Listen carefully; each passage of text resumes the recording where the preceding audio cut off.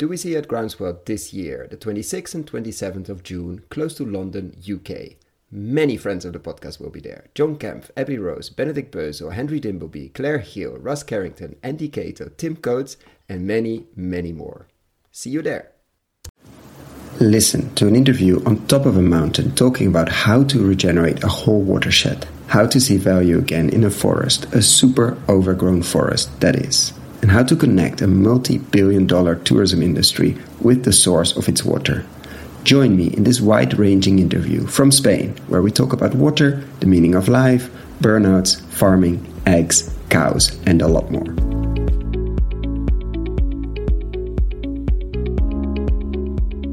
This is the Investing in Regenerative Agriculture and Food podcast, Investing as if the planet mattered, where we talk to the pioneers in the regenerative food and agriculture space to learn more on how to put our money to work to regenerate soil, people, local communities, and ecosystems while making an appropriate and fair return.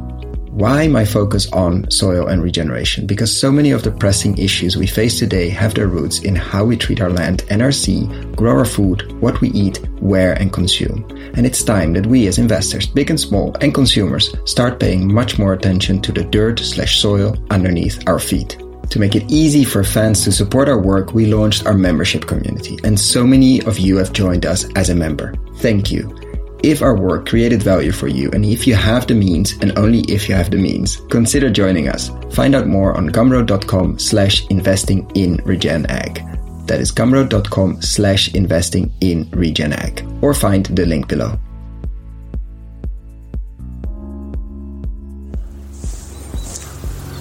Welcome to another episode. Today we're in a very, very special place, the home of Stef van Dongen, our guest. Thank you so much for hosting us here. You're going to hear a bit of background noise. There's a small airplane flying over and a lot of birds that are singing their evening song as the day is slowly coming to an end. We're in a forest, not a very natural forest, we're going to talk about that, but in a beautiful place a few hours north of Barcelona, in the direction like the pre-Pyrenees, the pre-mountains. It's definitely hilly, and we're going to talk about what brought Stef here and what are his plans and also what already has been done, which is quite a lot. So thank you so much for having us here and welcome to the podcast. Great to have you, Koen. Finally, Stef has been pulling us for many years. For 3 years or 4. I mean, considering COVID and some family things, we were busy and we're waiting for the right moment to pass by, which is definitely now. And to start with, I mean, you're obviously not Spanish, so let's start with a short introduction to how did you end up on a mountain a few hours north of Barcelona, basically trying to regenerate a watershed. Mm-hmm. Well, first of all, it's great to have you and your beautiful family here. In the end, I ended up here walking from the San Sebastian, it's basically the west coast of the Pyrenees. I walked to the east coast to find a place. But before that, why I actually started walking was my insight during my time with NVU. I worked there for 20 years, basically all over the place, all over the world. I say too much again. Don't worry about it. Okay. It's a conversation. Sorry, where was I? 20 years of NVU, working everywhere. My 20 years of NVU, during my 20 years of NVU, I had a big insight that the cause of the mass immigration to the big cities, where we were working a lot in the slums to find business solutions for the social and environmental problems there, that most of the people went there because of their degraded soils. They were not productive anymore. They could not live there anymore. And so I did some research, and during that research I met Willem Verwerda, who was just starting Common Land. And during our conversations, we built a relationship and trust, and actually he invited me to be part of the management team, the startup of Common Land in that phase, those first 2 years. And I was so inspired and also shocked, basically, that already 30% of the world's soil is severely degraded, and we are like on our way to degrade a lot more. And they're all forests in the production of water. Like a lot of insight that inspired me, and I thought that made me decide, okay, what I do at Enview, building this business, to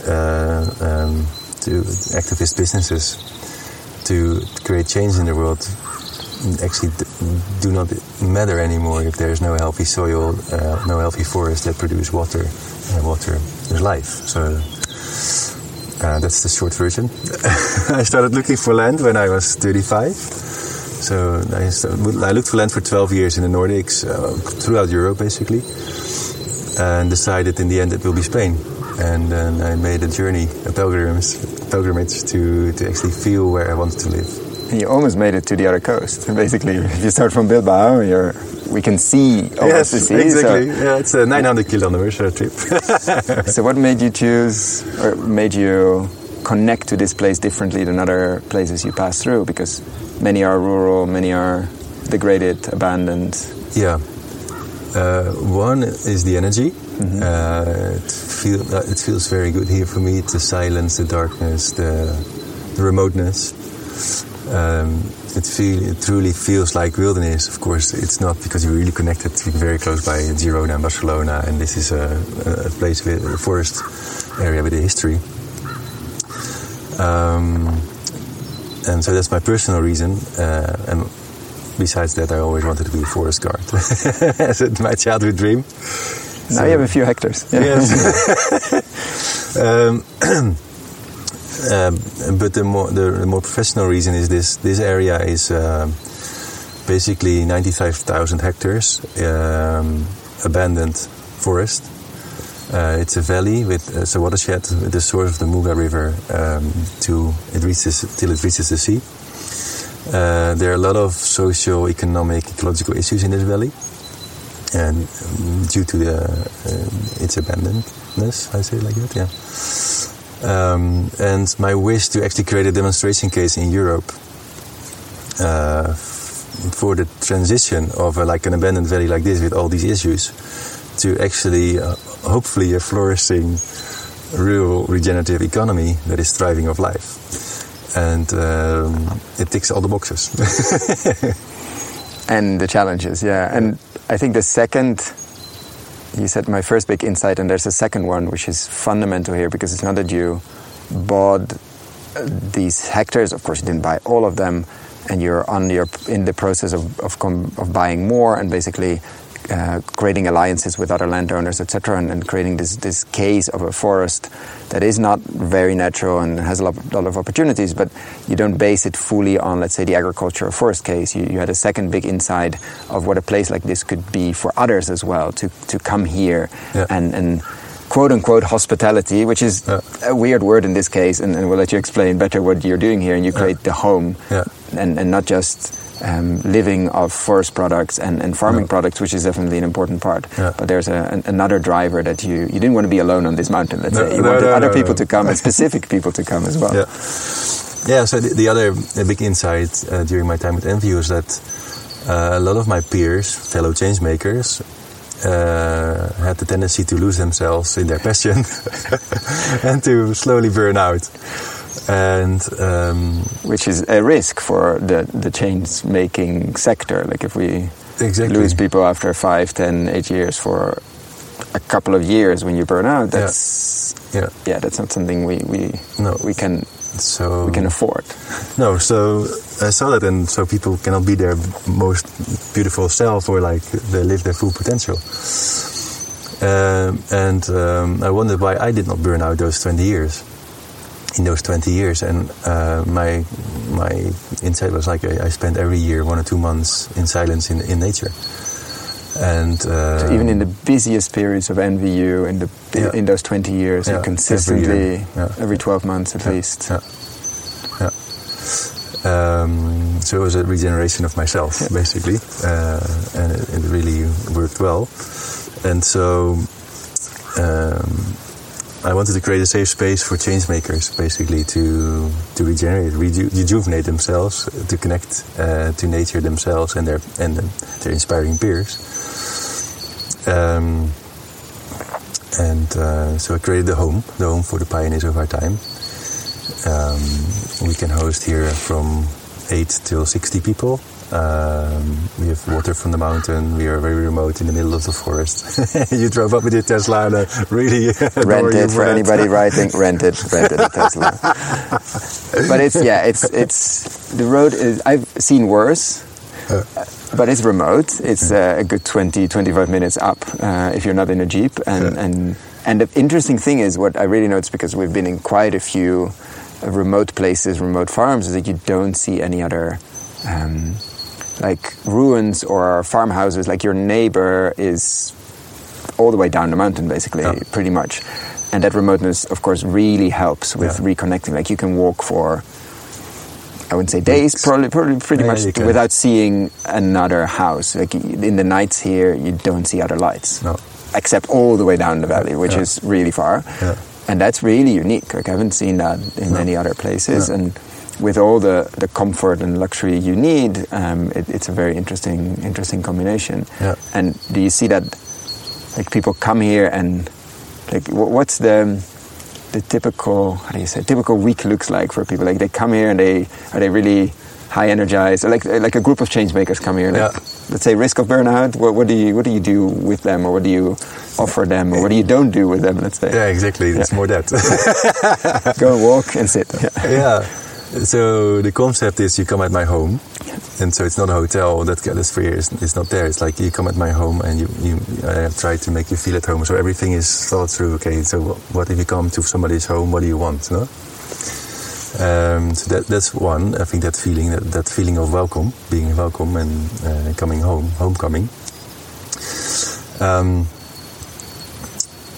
It's really interesting. Like we had groups from the UNFCCC, like we have mayors from different cities, and they come in their suits and their shiny shoes. Which is not a fit here. Let's say cultural fit. It's not a suit place. And they come with their laptops. A lot of people, or entrepreneurs, and within. Well, actually, if people arrive, we let them walk down. So already the silence grabs them. Mm-hmm. And you see them, okay, what am I doing here in my suit? and so within like half an hour, people are like making the first step of becoming themselves again. Yeah, and it's not like you force, like you designed it that way, because there's great internet, you can do amazing co-working, but somehow, of course, the outside and the inside design triggers you to not really want to be on your laptop, basically. No, the silence does it work, the forest does it work, and the vultures do their work. Like we have a restaurant for the vultures here up at the mountain. It's super impressive if you see those 3-meter big.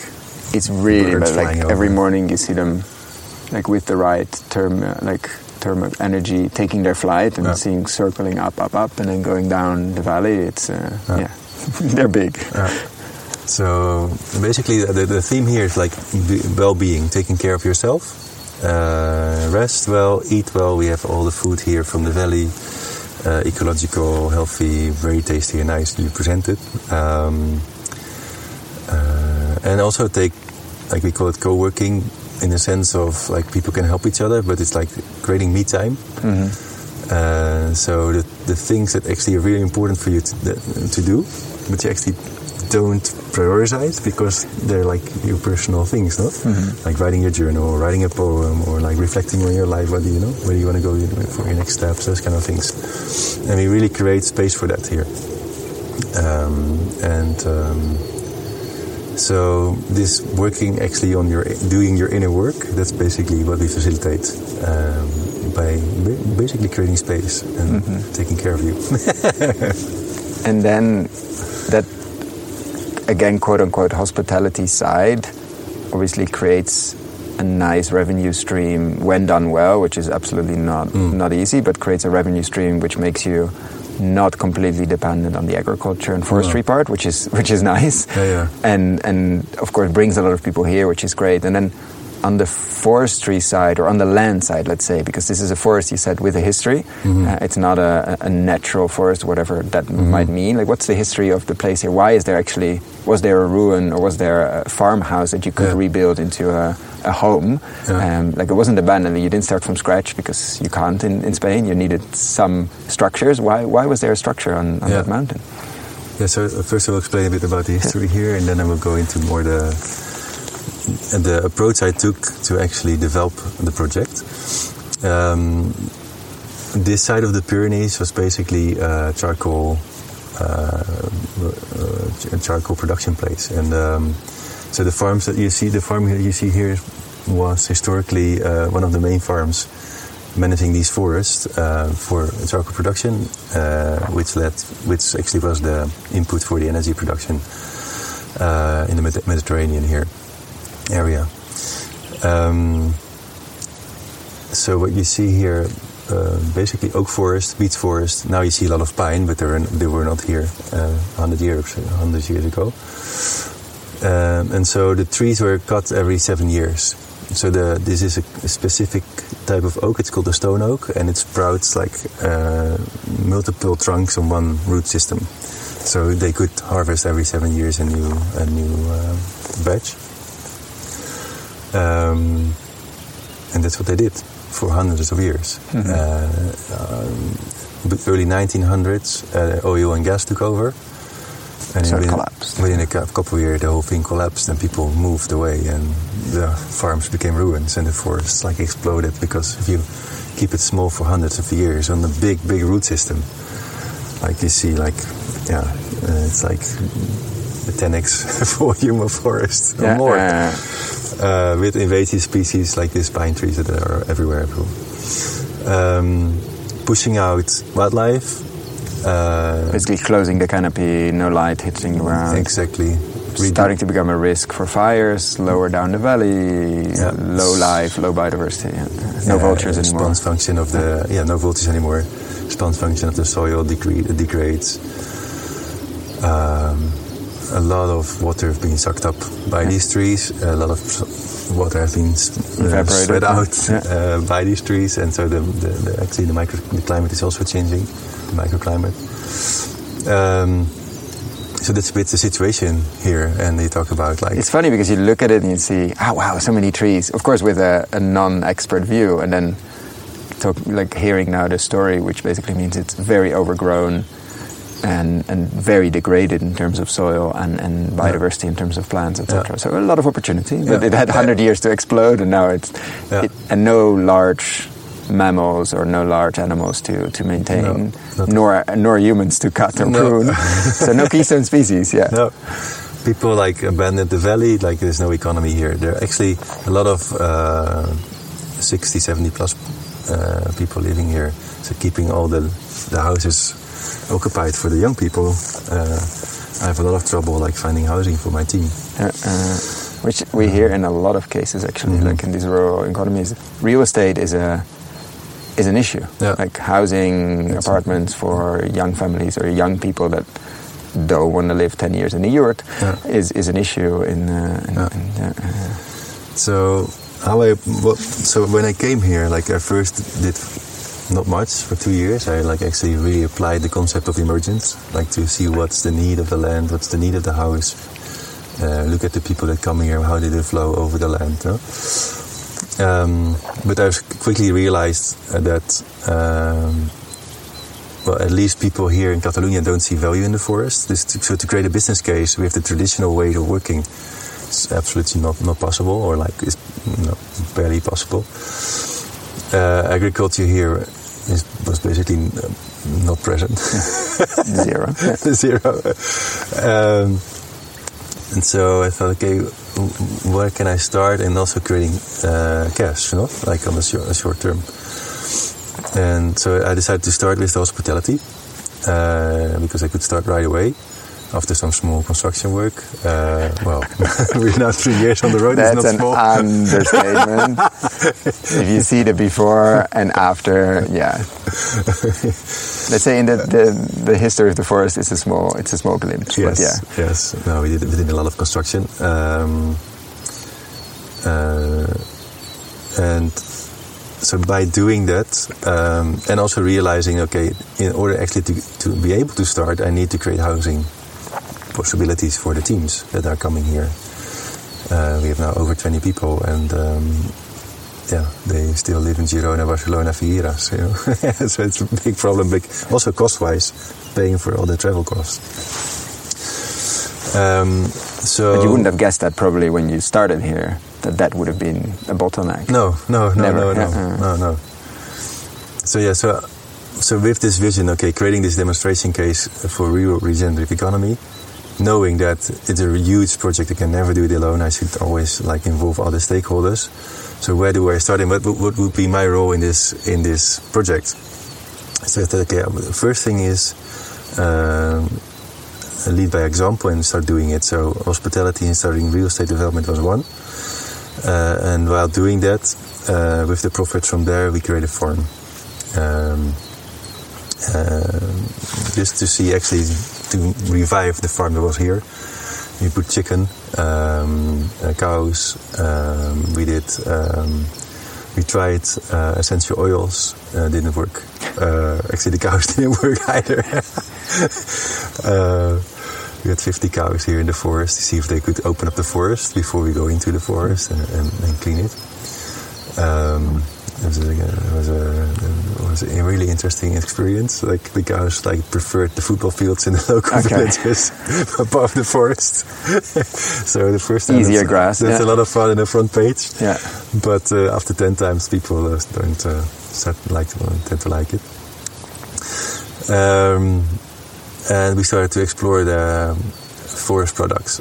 And while doing that, I realized, okay, I need something more. An innovation lab or a campus where we actually pull in universities, academics, innovators, entrepreneurs, funders to start doing this together. Do you want to learn how to invest, or are you an entrepreneur and want to build companies in the regenerative food and agriculture space? Or do you work in big ag and big food and want to really move the needle? We have developed a new video course for you. Find out more on investinginregenerativeagriculture.com/course or in the show notes description below. Because nobody knows what to do with 100-year overgrown forest. No, nobody knows. Yeah. Especially not inaccessible like this on steep hills. On steep hills, and so that's actually already in development. It's an interesting project. Another thing that we did is uniting the valley. And so we started the Muga Valley Partnership, and it's actually looking at the governance for the watershed and the forest, where you see on the one hand that there's a lot of forest actually producing the water, and then on the other hand of the watershed in the Costa Brava North, where millions of people every year go using the water, and they literally say, sit back to back, don't look at each other, actually don't talk to each other. We have here governance systems with 26 villages that never work together. And they're all connected by the same river and the same watershed. Yeah. And you look at a multi-billion euro tourism industry down the valley that desperately needs water, and every summer now is in shortage of, can we still fill the swimming pools and the showers, and the hotels are running dry, etc., without ever looking at their watershed. Where does the water come from? Nobody asks themselves. Not from the sea, I can tell you. It's not the type of water you want to shower with. No. So the urgency and the need to actually unite the stakeholders, the key stakeholders in the valley, the political field, the private sector, the people with passion, is really necessary and interesting thing to do. Do you enjoy that? Yes, I love it. I really love it, to find the common interest of the people. And actually, after a year, we found it. So it's easy, actually. It's, of course, the water is the fire. Nobody wants fire. Risk. Yeah. And the sense of belonging, creating community between the villages, because people want to create relationship and trust and do things together. And so those three things basically are the nucleus of the Muga Valley Partnership, the three topics that we work and collaborate on. Yeah. And in that the sense of belonging, the water side, and is the food part or the farm part also part of that, or is you say, okay, let's start with the forest because it covers so much land and it dictates so much here, or how do you see the farming side of things developing, or after your experiment with the cows? Yeah. No, so I actually started more thinking, okay, what do we have with the forest? I started, for instance, we started market gardens. We call it market gardens. Because you need quite a bit of food, of course, in the hospitality part. Plus, there are, like you said, millions of people staying here that for sure absorb a lot of food. Yes, so we started with that. And what you see is the wildlife is a big thing. They eat everything. Yeah, they eat everything the first 2 years. Forget it. We tried several things, and now you start to see, okay, what can coexist? What can co-grow basically with the wildlife, the wild boar, the deer, etc. And so we found like different types of herbs, different types of wild plants that actually, like wild asparagus, like things that grow here naturally and are not eaten by the wild animals. So much more on the foraging side and the collecting in the forest, which of course for the people that visit here is an amazing experience as well. Like to connect back to nature, if you collect wild asparagus in the right season, it's an interesting experience. Plus all the wild herbs and all the smells, etc. So that's one thing that we are actually looking into. Like we have been piloting for now 2 years, and actually now are making a plan for the coming 5 to 10 years. Together with a consultant specialized in regenerative agriculture, but also in the back of our mind to make actually the investment plan for it. So one part is that food production, and the other part is what can we do with the forest? The forest needs animals to clean actually the understory to prevent fire. We tried goats. We tried cows. Didn't work out. We will now try goats as the first animal that will actually do the big job, and then see if after the goat we can introduce the sheep. And so we're making the plan for that, the business case, and it looks good. So that's another part that we're looking into. Producing our own food, because we need to actually provide extra food in the winter time. And so cereals is one of the things that we look at in the fields. We have now 15 hectares of fields. We'd like to expand that to 30, perhaps 60 hectares.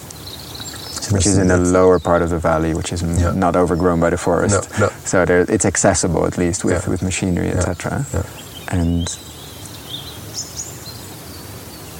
And the water part, coming back to it, like, have you seen the first, I mean, you united the valley, let's say, but the first connections through the water with the Costa Brava Nord, like the people, let's say, by the sea? Has that been, or is that a next step? Or when do you see, like, have they been up here? Has there been any connection yet? Or is it more, okay, we first have to unite this valley before we start talking to the people down the mountain? No, we already talking, actually, first people that came up were the politicians, funny enough. So we have the Minister of Climate Action and Agriculture here. Which is the same? Yeah. That says something. Yeah. And biodiversity and forest CS4 themes. Wow. Yeah. We had 2 weeks ago was there with the whole their director generals and the secretary of state, whatever. I don't know all the. I don't know. But it's interesting in a progressive region like we are. First of all, those 4 themes, and it's a she. That helps. Yeah. There were 3 C's. That's amazing. And 2 males. And what was their reaction? Is not the right word, but when they arrived here, like what was the biggest surprise for you? For me, not the biggest. Yeah, the biggest surprise for me was that they really see the urgency. Okay. They really it's an alarm phase, and I did not expect that at all. Okay. It was a beautiful thing, welcoming thing, because then they're receptive for the message.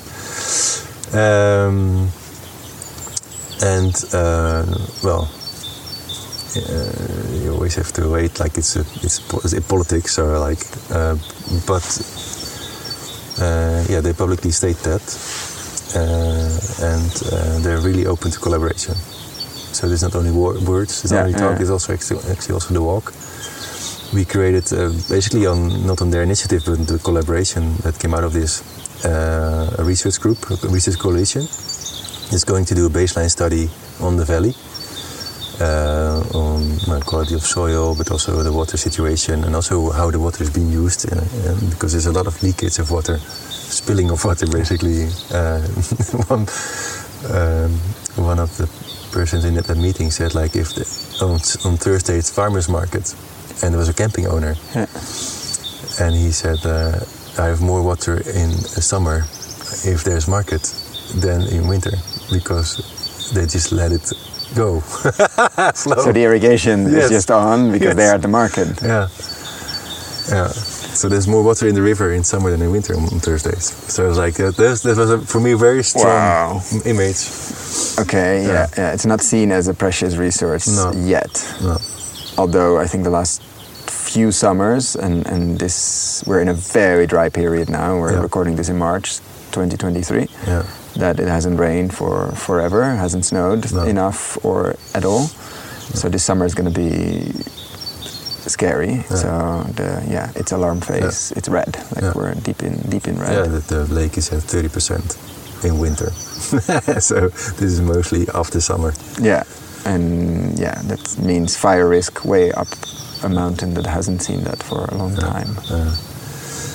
And so there's the baseline, and then what's your long-term strategy with the land? I mean, nobody sees value here, so you've been able to buy quite a bit, and are in process of maybe buying more. Like you said, we might go to 30 or 60 hectares in terms of arable or fields that we can use, and that comes with a lot more forest. Are you planning to buy the whole valley and then be the big landowner? Like, what's your vision in terms of the ownership of all this land and all the potential? Because as we hope, there will be a flourishing regenerative economy based in this valley. So the strategy from the beginning has been, it's a 100,000 hectares valley. If we create a laboratory actually zone, an area of 5,000 to 9,000 hectares, where we can actually do experiments, pilots, research, whatever is necessary actually to fuel this regenerative economy. And that would be like a sizable area that's actually interesting for universities to come in, for politicians to actually declare this area as a sort of innovation zone. And so we look at the farm ideally between 5,000 and 9,000 hectares. And my vision for that is like to break also the cycle of access to land for young farmers, for farmers in general, I think. So what we try to develop, what the intention is to develop, is like a sort of an app store. We see the land as a platform where our developers, farmers, could be psychologists, it could be tourism operators, it could be anything. Foresters, yes, of course, that operate on the land and develop their application. And by doing this, we make it much easier for people to get access to land and develop it, and to use actually the multifunctional aspect of the land, because they have it came from the root system to like the air to medicinal value of the forests. So we look at it as the forest as in a multidimensional way, and also multidimensional use, and that's actually what we offer that's what we want to offer in this platform. And for me, I don't have children. I have a foundation. So in the end, my goal will be, okay, how can we bring back the land back in the commons, the hand of the commons? Yeah, because the app store analogy here requires that you don't have to pay an enormous rent on the land or lease on the land. and that it won't be sold to whoever, because suddenly we're going to be in a biochar boom and the forest has a value again, and everybody that was doing nice forest work or whatever will be kicked off. So the commons and the land ownership discussion, of course, is the elephant in the room. Yeah, and so there is like governance, access. It's governance, access. It's also financial models that actually provide a horizon of, like, I would like say 7 generations to actually be able to keep on maintaining and regenerating the land, and that doesn't exist at the moment. And so that's why it's 100 years overgrown. Yes, and so that's why my strategy is, okay, I first buy it, unite it, and create this campus, this innovation lab, to actually, a big part of that will be on that topic, like what's the future of finance, future forest, and the financial model behind it. How can we keep it or help it actually? It's because the forest will do its own thing, but how can we help it to come back in balance again, and for 7 generations? So you use your wealth and investment money to buy and then transition it to the commons in due course. And then the rest of the 90,000 hectares that, it's like you mentioned, 100,000, and this will be 5 to 9. What is your vision for? What we are doing with the Mura Valley Partnership is basically looking at what governance model could be uniting the different governance models that are there already, but are not governing the watershed. And so, how can we make the watershed the principal? How say that? Driver of this governance system and the forest ecosystem. So the quality of the water, the quantity, the water, the forest. And also, like, what will be the foundations of this new economy? And I think the regeneration of the forest and actually all the works that have to be done to actually secure the future water supplies, there's so much work. and I'm looking down the valley, the Costa Brava Nord would be nice if they somehow pay for that. Exactly. If there is a connection between who uses and who produces. Yeah. And it's an entire of the economy. Yeah, there you have a stream. And it's nice that we talk about water and not necessarily about carbon, which could be a potential driver for short-term cash or cash in general. But water is it's tangible and intangible at the same time, but it sort of flows down. It ends somewhere in a sea or a large water body at some point, and you can follow it and track it and actually measure. And we have a deep connection with water and watershed, and not necessarily with the carbon cycle, which is actually not at all. Like, everybody that calls carbon sexy is probably wrong or delusional. So there's an interesting, it's an interesting model with, of course, a region down there that really needs water and a reliable source, a clean source, because there are literally billions on the line, because tourists won't show up anymore if their swimming pool's empty, and there's a whole valley that can provide that, or at least that's what we hope in a different model. It's already scientifically proven. That's research we have. Yeah. We can actually, this projected over the coming 25 years, we will lose 30% of the water volume, the current water volume. And like 2/3 of that is directly related to being non-active in the forest.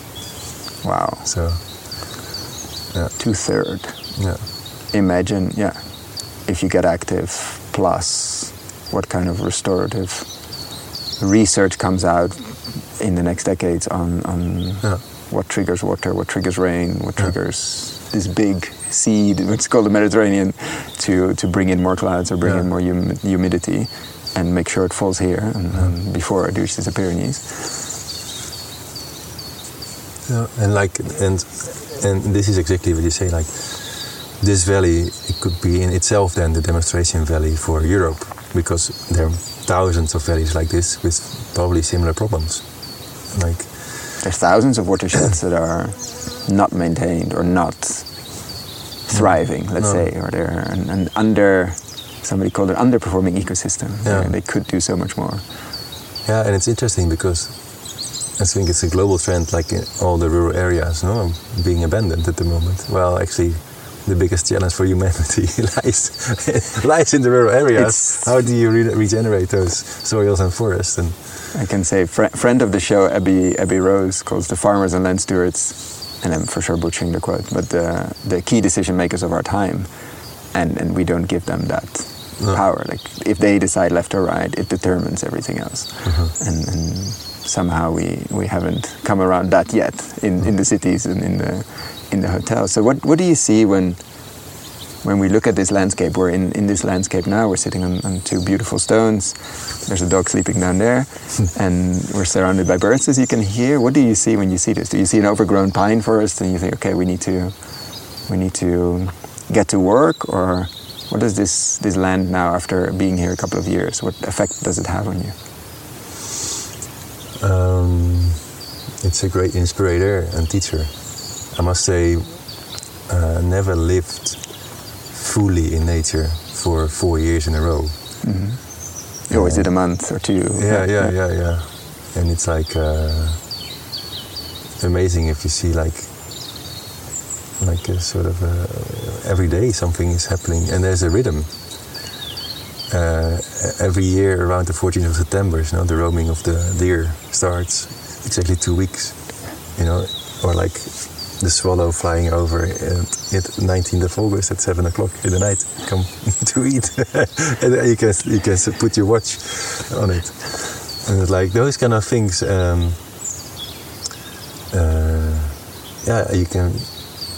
you get to sort of, becomes family. The land becomes your family, or I become their family. I became part of it. It's really special, energetic. So I see the forest is suffering. It's asking, either to burn or to be helped in being back in balance. That's what you see, especially in summers.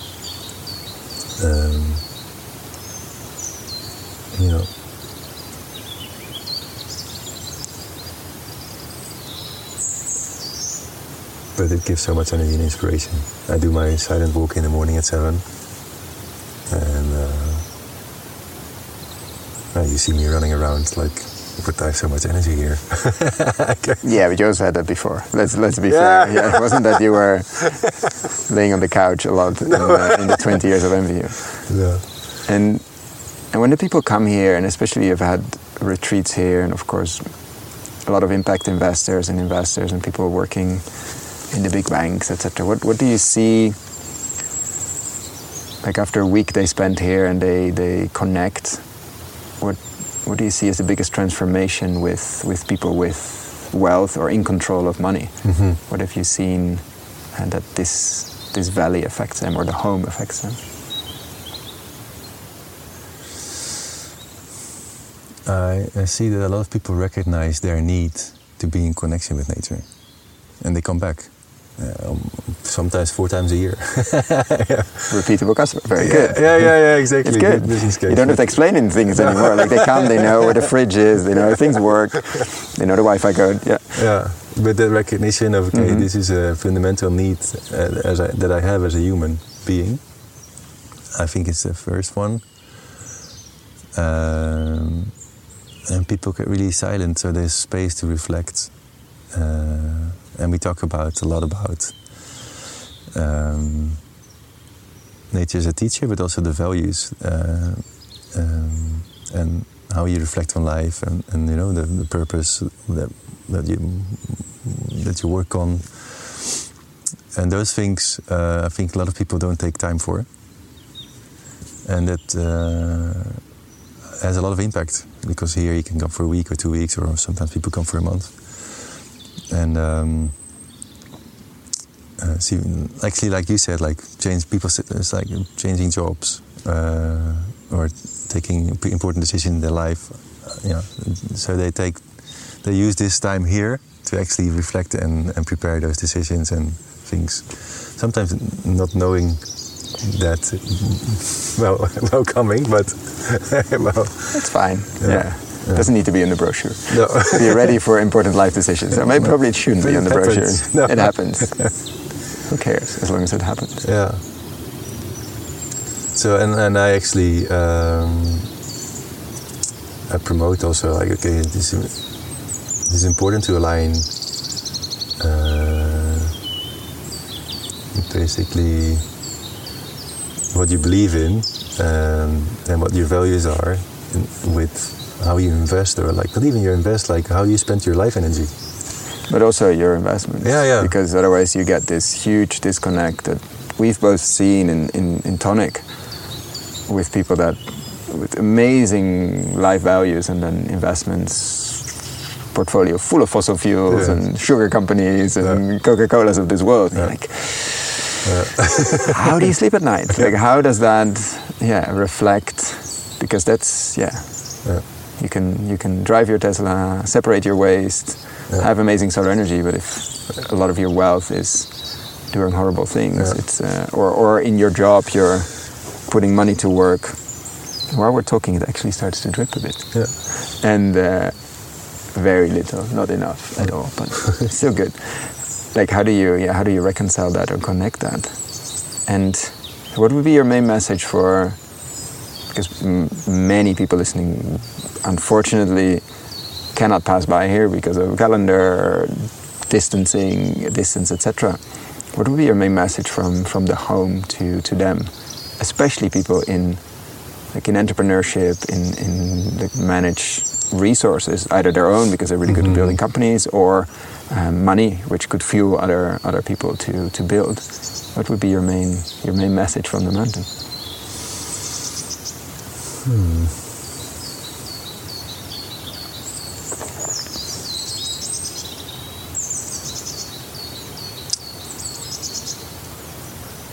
Main message from the mountain is to, if you cannot come here, find that spot somewhere else close by, where you can be in silence, connect with the nature, and also feel that it's not separated from you. We are nature. Like, this is also a big insight that I had here. Like, you remember when that happened? Like, was that a gradual process? Because I feel that's the big switch. Yeah. You remember when that insight came? Actually, this happened. The realization of it happened during my walk. Those 900 kilometers. I was, 2 months by myself with the animals around me, with nature, and like realizing that this soil is basically a composition of us all. I will go there too. You will go there, like one day. Our ancestors are lying here. The animals that are walking around before us, they make this soil. They're like giving us their their nutrients, and so everything comes from there. The trees, it's a being. It sweats. It drinks water. It's like it's a slow river, basically. It pumps water up, which defines physics. Yeah. So, and for me that's. You said the realization came on the walk. Yeah. And that saying it like that sort of suggests it landed when you were really here? Is that fair? Yeah. Actually, I always had the feeling, when I was a young boy already, I really felt in resonance with nature. And then life took me, and so you lose a bit. You feel that you're out of resonance, or no, you don't feel really that you're out of resonance, but if you're in nature, you feel really in resonance. And that realization came really strongly here, after being here for so. Now like I go as less as possible from down the mountain, without becoming a hermit, but. Now you have people coming up the mountain. You have the luxury or the great pleasure of hosting people here, which makes sure you don't become a hermit. Yeah. And what would you do differently? Actually, you've been here now 4 years, 5 years into it, I think. Yeah, 4, yeah. Looking back at those years, any big lessons learned, or the main thing you would do different, or actually spending the 2 years on looking at emergence and looking and seeing what's happening and setting up the partnership? And I'm 7 years ahead of planning, so when I make my first planning, that's a first on the podcast. Somebody says I'm ahead of planning with these kind of extreme ambitious projects. Yeah. So it's faster than you thought. Much faster than I thought. The farm, not really. The farm I learned a lot, and I'm still learning. And I think if I would have, You wouldn't have taken the 50 cows, maybe. Yeah, no, because I had to learn that. Yeah, that's true. I had to take. You could learn with 20. Yeah, no, but there's. Yeah. You planted a lot of trees that didn't make it, but it's also lessons, payments for lessons. Yeah. So nothing big. If you would start somewhere like the next valley, let's say, you would do differently? Of course, I will take learnings from here that I think I don't know if it was possible, but like I would try to find the right mentors around me. I started with a lot of local people, of course, and that's good because like they know the valley, they know the forest, they have the connections here. I think I could have taken in more international benchmarking to go even faster. Yeah. Well, fast, I don't have to go fast, but I mean, then I think you do. You see the forest suffering. We see summers that are, lakes on 30%. Like that's probably also 7 years like ahead of schedule. Yeah, and ahead of scary schedule. Yeah.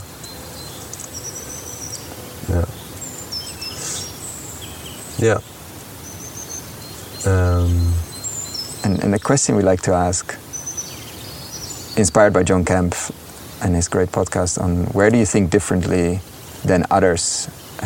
Normally we ask it on, let's say, regenerative agriculture, but I think in this case on regeneration it's fair. Like when you are with the groups in the home, and where do you see where you really think differently with most people that visit here, like people that fellow change makers that spend a week or a month, etc. here? Where are you, apart from the fact that you live on a mountain, but where do you think fundamentally different?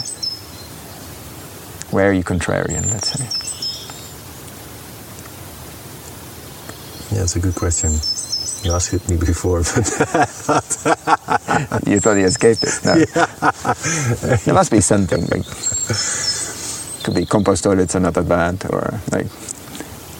or something much more deep or fundamental. Where do you what surprises you in that? Like, you think, come on. I think the App Store thing is the metaphor for the App Store is different for people. To see the land as a platform, or the valley even. I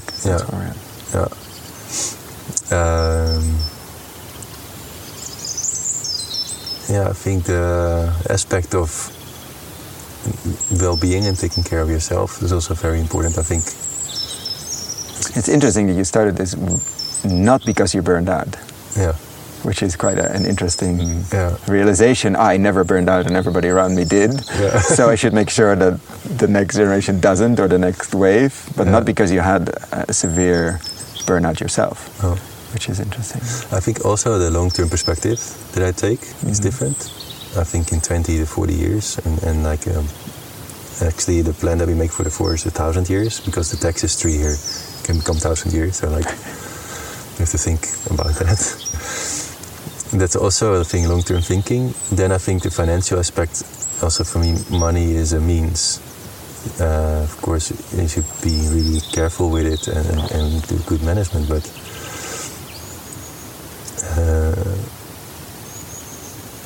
I take also from the money aspect, the long-term perspective, and also the return for me is much more than financial. It's like,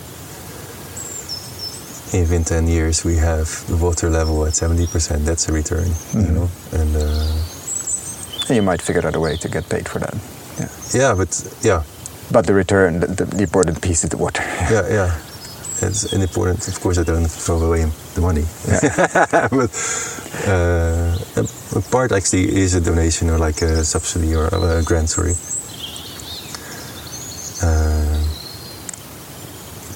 That we actually get from generous people around me. Yeah. The dog is signaling that we're... Sorry, dog, yes, we are boring. Sorry. Yeah, we're boring. Sorry, dog. Yeah. I think that's a good... I mean, how... And that's a big question to answer. How do you put a value, and whatever that non-financial value is, on a thriving valley that produces endless amount of relevant, very relevant things that actually without that we can't survive. Like, I said somebody we both know, but I'm not going to mention her, said something like, but a risky investment, or it was, let's say financially it was risky, deep in regeneration, and the advisor said, this is a very risky investment from a financial point of view, and she said, but it's very risky not doing it. Exactly. And that's the time we're in. Like, it doesn't mean you should throw away your money, you put it on fire, and etc. But you should be very diligent with it. Of course, this is not financial advice, but we are in a time of quite desperate measures and quite. And I'm lucky to find people that think aligned on that. Yeah, they find. I mean, if you connect here, you walk in here, and you fit. That's probably a good filter. If you make it up the mountain, with whatever car you brought, or preferably a 4x4 Jeep, or let's say a higher. Like, it's just a higher ground clear is better. And let's see how we get down tomorrow. But that means something. The fact that you come here, it's not remote, but still remote. If there's nothing around, and that means you're searching for something or looking for something at least. And I can imagine many people find it here. So I want to thank you so much for the conversation, the hospitality, and for the work you do. Hope to see you back soon, and all your listeners. Thanks, Koen.